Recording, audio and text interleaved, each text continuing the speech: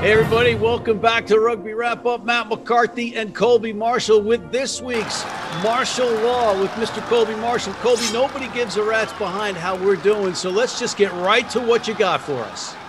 Yeah, Matt, I want to break down the last preseason match of 2021 between Austin and LA. And I think a lot of people were surprised by the performance of the Austin Gilgronis in this game. They did lose 43-38 to the LA Giltinis, but they showed a lot of fight in this game. They put up 38 points, obviously, and I think it's something that they can build on.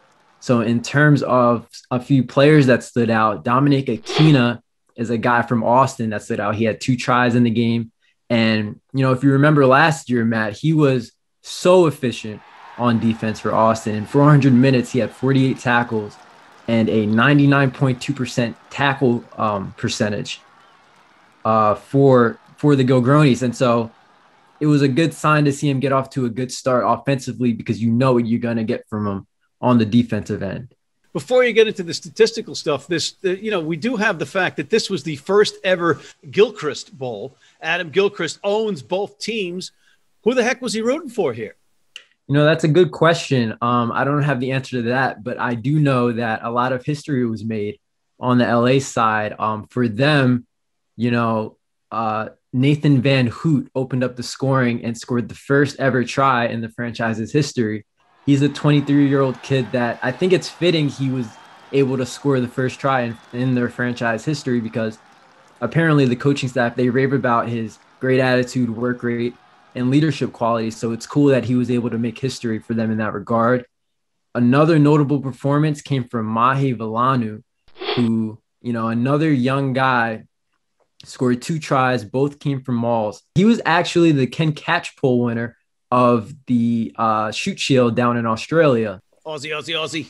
And funny enough, Darren Coleman was his coach in Australia. He's also the coach of the LA Giltinis now.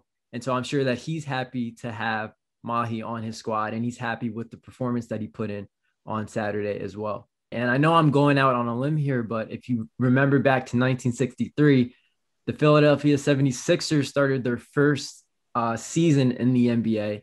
And in their first game against the Detroit Pistons, Hal Greer led the team in scoring that night.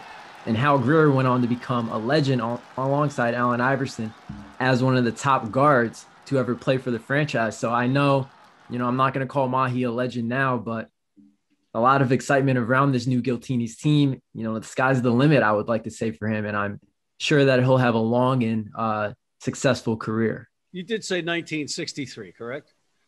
I did. So how old do you think I am? If you remember. Get out of here. What about my guy? Adam Ashley Cooper. He did have a try late in the second half. I got to give it to him. But I got nothing else from Adam Ashley Cooper. All right. Any final thoughts on martial law before the real season kicks off? Yeah, so for Austin, week 1, they're going to host the Utah Warriors, and Utah is a very well put together team, solid on the attack, led by fly half Hagen Schultz. And so it's going to be a test for Austin, but I think if they can replicate some of what they did against LA, they can maybe catch Utah off guard and come away with some points, hopefully, in week 1. You know, some of the criticisms on the Utah Warriors in the past has been fatigue in the final 20 minutes. Maybe it was playing in all that mountain air, but they're down in Austin, so it should be interesting to watch. And what about the Giltinis? Are they going to be hung over after their big exhibition win over the Gilgronis?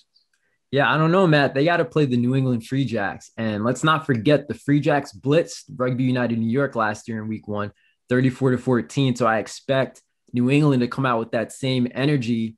And for LA, it's going to be a good test. You know, the Free Jacks, they do still have John Poland, the Irish scrum half, who had one of the best tries of 2020. So yes, it will be a good test for the Giltinis to see where they're at after surviving a scare against Austin in the preseason. All right, now I'll go back to that Rooney versus Free Jacks game. That was a game, if I'm not mistaken, where that huge bounce off the turf and on the hard Vegas Sam Boyd Field turf bounced into the crossbar while Ben Foden was trying to field it, and it resulted in that unbelievable try for the Free Jacks. But we are out of time. I want to thank Mr. Colby Marshall for his martial law this week. And don't forget to check out our other segments with the Zach Attack and our Major League Rugby show and our Global Rugby News segment. For Mr. Colby Marshall, I'm Matt McCarthy on Rugby Wrap Up. Stay with us.